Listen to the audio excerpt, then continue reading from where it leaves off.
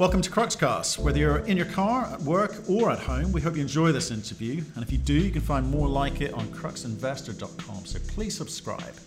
Yeah, it's Paddy Downey here, CEO of Orezone Gold.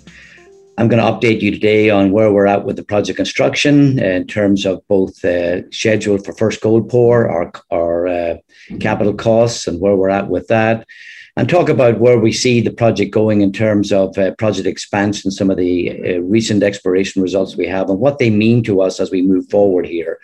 So it's very exciting times right now. We're just about to start erecting tanks, so it's moving along very fast, and it's going to be a great update in terms of where we are today. Brilliant, Paddy. Good to see you back here. So you, I think it was back in June.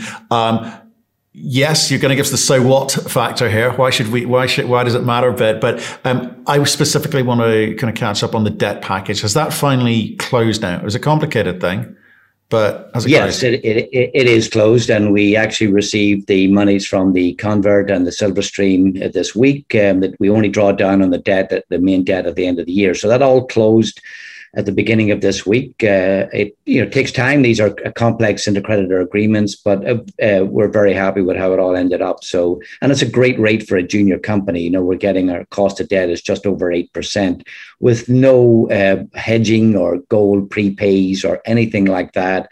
It's a very simple structure and like covenant. So yeah, we're really happy to get that closed and get on with business. I think you might have started a trend here because we've had inbounds, and maybe you've had inbounds about the structure that you use, and people trying to get us to explain it. So maybe just remind people what you did there. Well, the main debt is with a local bank, which is Coris, which is a fantastic deal for us. It's about 95 to 100 million. And that's a natural hedge against any currency change fluctuations in country, because most of our work is done in country.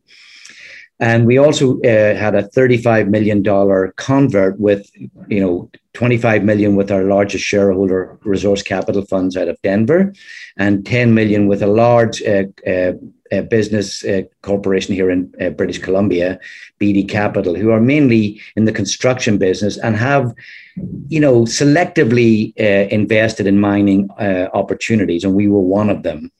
So you've got both those parties. The convert is at roughly $1.40 Canadian, and it's got a, I can't remember, 5-year term, pardon me, interest at 8.5%. The debt itself is around about 8.2%. The other key thing about getting debt in country, we do not have political risk insurance, which is a high cost in some of these countries, up to 2%. So that's a cost savings for us as well. We also incorporated a silver stream. We actually don't have silver assays in the 43-101. So how did we get a silver stream? Well, it was with a company. They're 90% owned by IAMGOLD. They're on the French bourse. They know our project. They wanted a stream. We had some metallurgical test work data that indicated we had silver. So they were willing to work with us and come up with a very unique structure for silver for 50% of our silver. So we don't have to, if there's any shortfall in that 50%, we do not have to make it up until the end of year 5. And why the end of year 5? Because that's the end of the senior debt term. So that silver will be used, because it's not part of the main debt structure. It will be used for ongoing exploration as we move forward here. And for a junior to be able to explore during construction is quite unique. It's a highly structured product you put together there, or that has been put together there, I should say.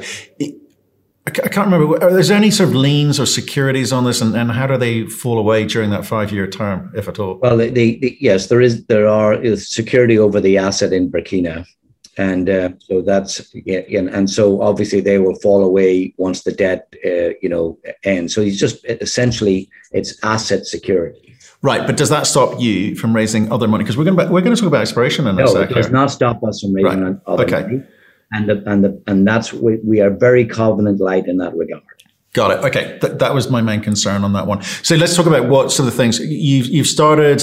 It's obviously the debt's for a reason. You've got to start building this thing out now. So what's started? What's going to be happening? And what's that kind of timeline look like? Well, we're well into it now.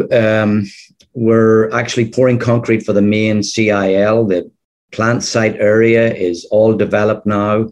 One thing I will say, and it's a very important point, is when we did the feasibility study in 2019, we have a team of people, including myself, who have built mines in the past. We were very, very careful in ensuring that we looked at the quantities in the feasibility study. We looked at the unit rates. We looked at all of those things.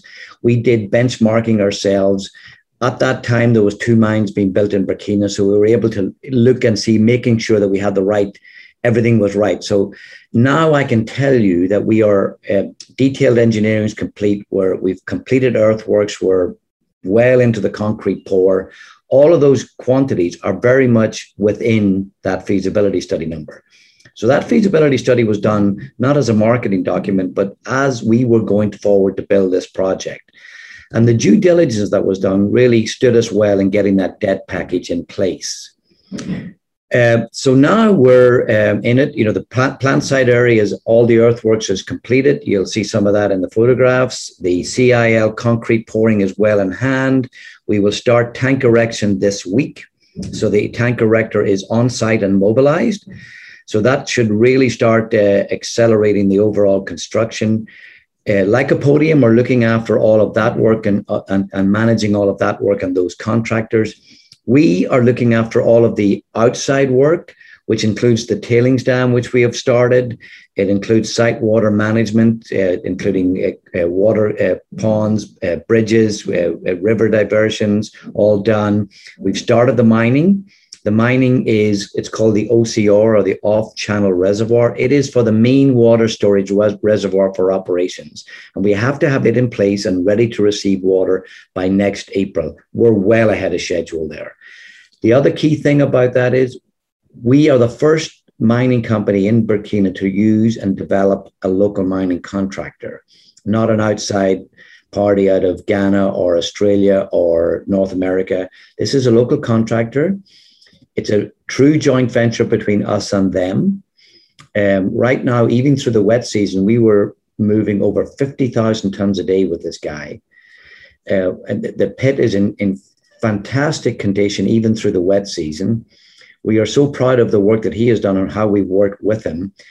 And we're doing it all including our grade control, our supervision, pit dewatering, his work and profitability for under $1.80 a ton. And that's highly competitive. Now, it is all free dig. There is no drill and blast, but very competitive. So all that work's been done. You'll see that. And now we're really getting ready for the main plant erection, including the ball mills, the tanks, the agitators, the pumps. That's all starting to arrive. And I can also tell you, we're going to be under budget. Brilliant. That's the bit. That's the only bit I cared about. Was because you've started a process here. You've built 1 or 2 mines before. So is the contractor that you're going to be using. So, and you've got the skill sets in country, right? Because of that, you're not shipping them in. Because we've had conversations with Australians who are shipping people in from all around the world, and they're having trouble getting them in. And we talked about supply chains last time out. But I will come back to that. So, something you said that intrigued me. You talked about we wanted to understand the cost. We weren't using this as a marketing document, right? Explain what happens here. People have built mines for behave a different way than people who haven't when they get to this stage. So when you say, what do some people tend to do when they treat things as a marketing document? Well, you always have to be optimistic about your project and where it's going to go. But you do have to be realistic. We realized early on that, that this was a great project. We wanted to build it ourselves. And so, first of all, we selected for the feasibility study, engineering companies that had worked in Burkina, had built projects in Burkina, be it Lycopodium, Knight, Peacehold, or whomever, and we used them as our consultants. But we also had very, very strong oversight. So what happens sometimes, and you see it, is a number will come out, and then when it comes to reality, and it blows out. It's 20, 30, 40% over budget. You've seen it many, many times. And we absolutely wanted to ensure that was not going to be the case with us. Having said that, there's a great track record in West Africa. We're not the first people to do this. You look at Fekola, you look at WAF, our next door neighbor, you look at Teranga, who built the project to the south of us. All of those were built on time, on budget, or ahead of time and under budget. So we were pretty confident we could do it. West Africa, particularly Burkina, it's got a hell of a skill set of workforces there. You don't have to, as you said, bring in a lot of expats. There's 15 mines built. So the superintendents, the supervisors, the welders, the electricians, they're local people. They live there, they go home at night, particularly from our project. It's right beside the capital. So there's not a big camp to house people, truck them in and out. We don't have that. So it works in our favor in that regard. But we made sure that our quantities, our geotech work, very important. I can tell you, one of the key things when I look at projects and look at costs and studies, what geotech work have you done? We did extensive work, like way beyond feasibility study level. Because what you don't want is the surprise when you start digging foundations and you go, oh God, we've got a clay layer in here. Now we're doomed we have to do all of this. We've got to bring in backfill. We've got to compact it. We've got to delay things. Make sure you do that right. It's the foundation for everything you build. It's quite interesting as an investor sort of looking into this, where you see people talk about the Lassonde curve and moments where you get the best leverage and so on during the life cycle of a mine being built out. And I was speaking to a CEO, North American CEO, and he said, we've got money. We're looking at a bunch of projects. We've got 35 projects I've looked at, and I've looked at the DFS.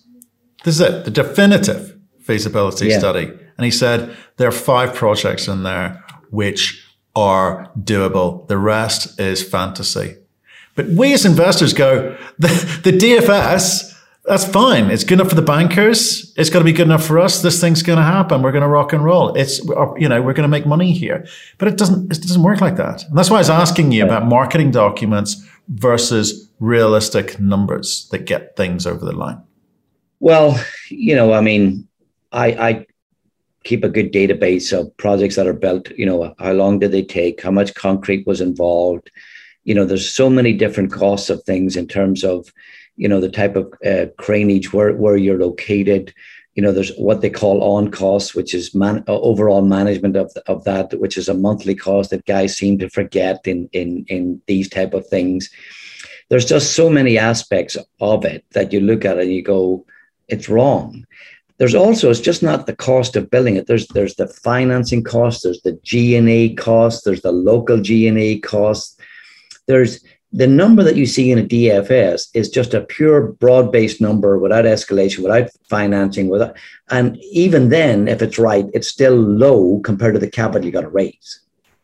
So you got to look at a complete whole picture and go, okay, that's X, and if I believe X, it's X plus to get it to the finish line.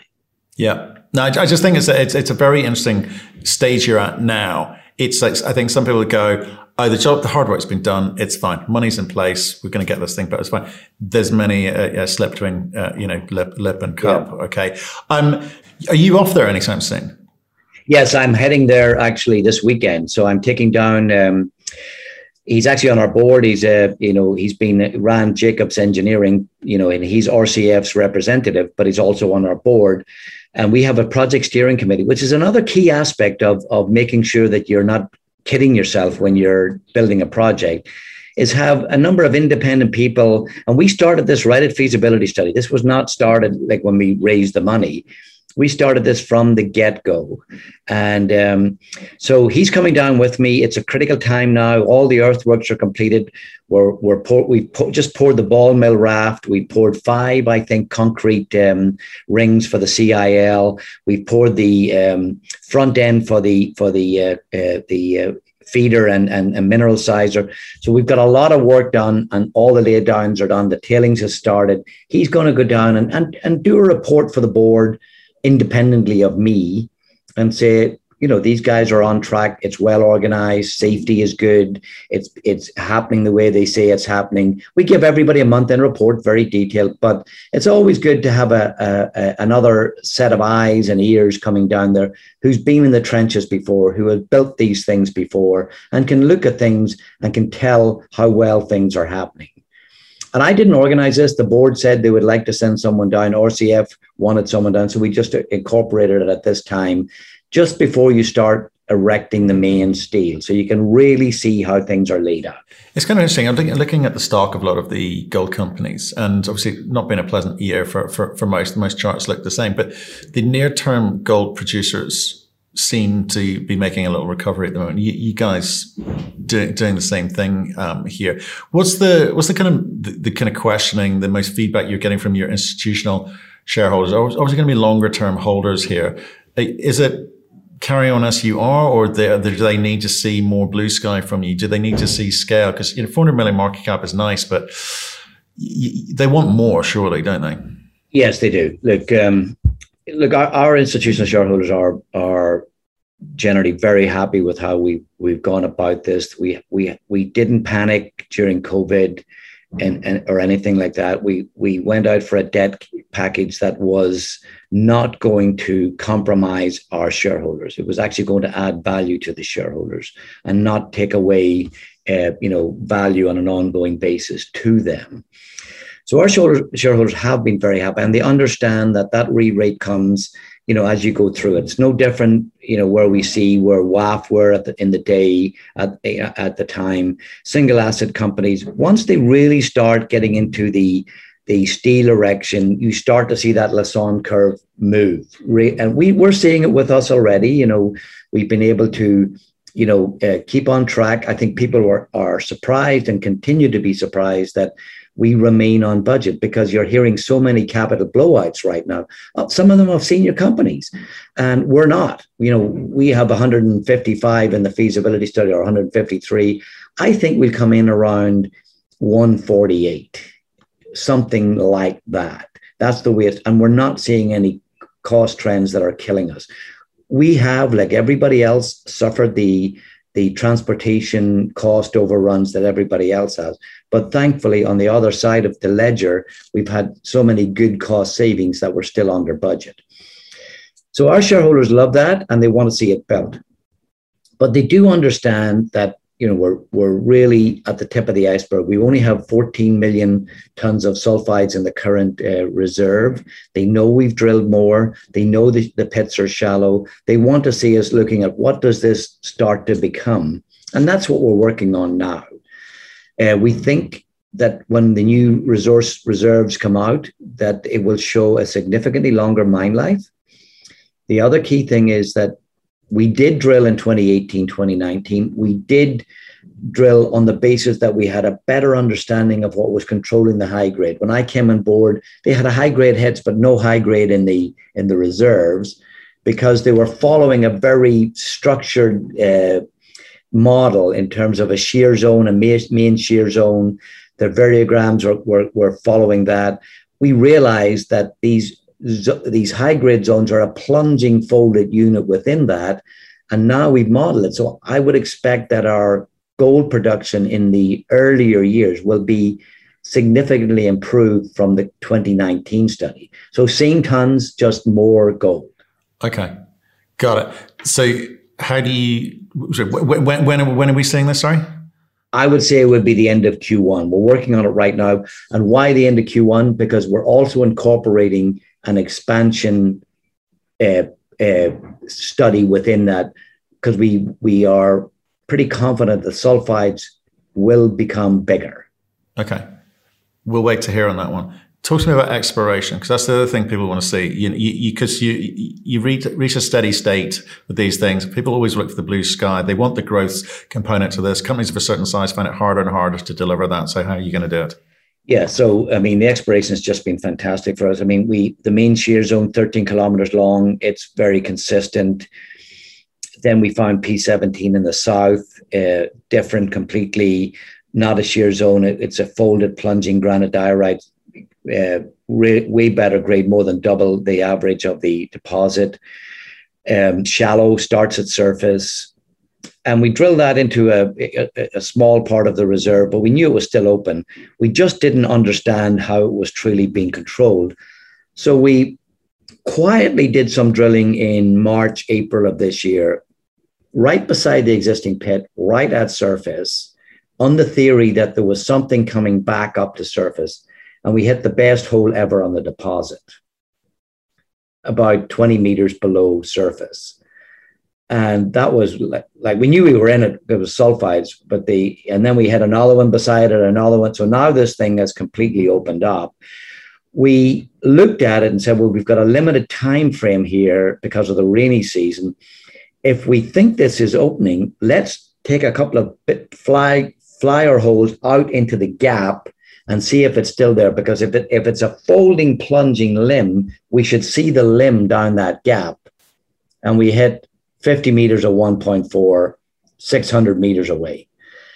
And the next step is that there was some drilling to the north of that, which had very good grades, but they stopped drilling it. They didn't truly understand it. They were still focusing on the oxides, and it's another 400 meters. And so now we believe it folds back up to surface again, and it's still wide open. The interesting thing about it is you've now got this main shear zone that's only drilled to an average of 160 meters. Now you've got this folded granite diorite plunging and folding. Somehow or other, they're connected. They're coming from a single system. We've got to figure that out. Okay. How are you going to do that? Because obviously it's rainy season, right? Well, we start again. Rainy season's finished. Oh, it's finished now. Okay, right.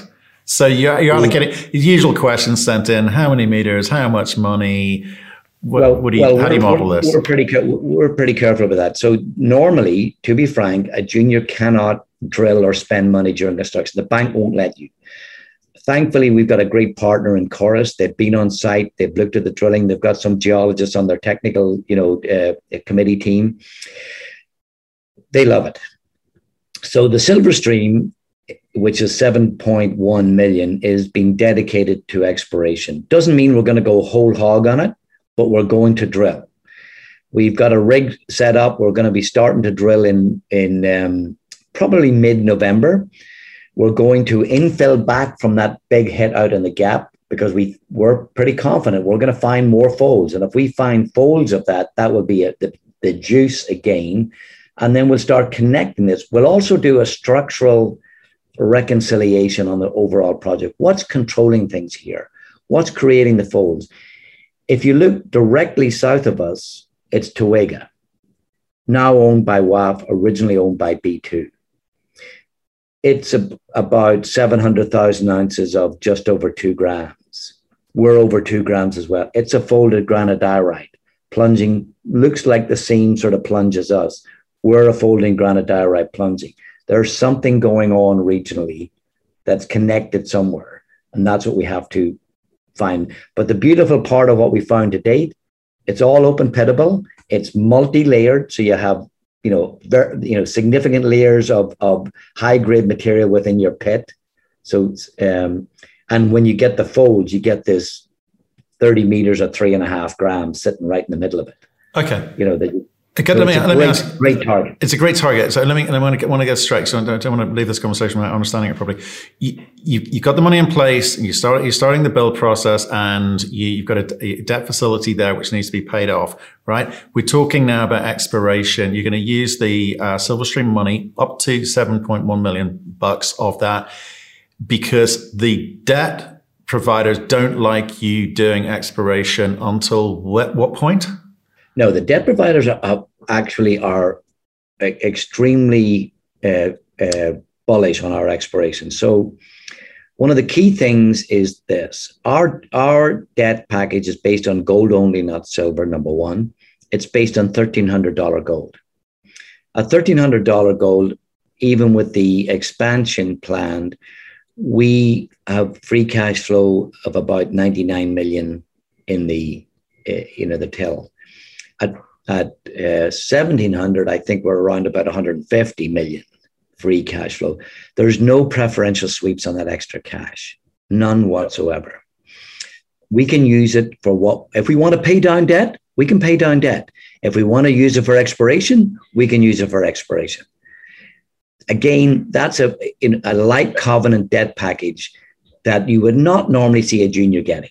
So, Paddy, talk to me about, well, it's a couple of things, actually. One, being able to do business in West Africa, there's always been this, part of the investor audience who's slightly terrified of investing in Africa, okay, especially North Americans, right? Yeah. But for you as a business, and you built, let's say you built a few mines here, it's really important that you do what you say and say what you do and do what you say here. Everything's got to go to plan here. So, I mean, what would you say to people looking in about a company's ability to build mines on time, on budget, and do as they say in West Africa? Yeah, that's a great question.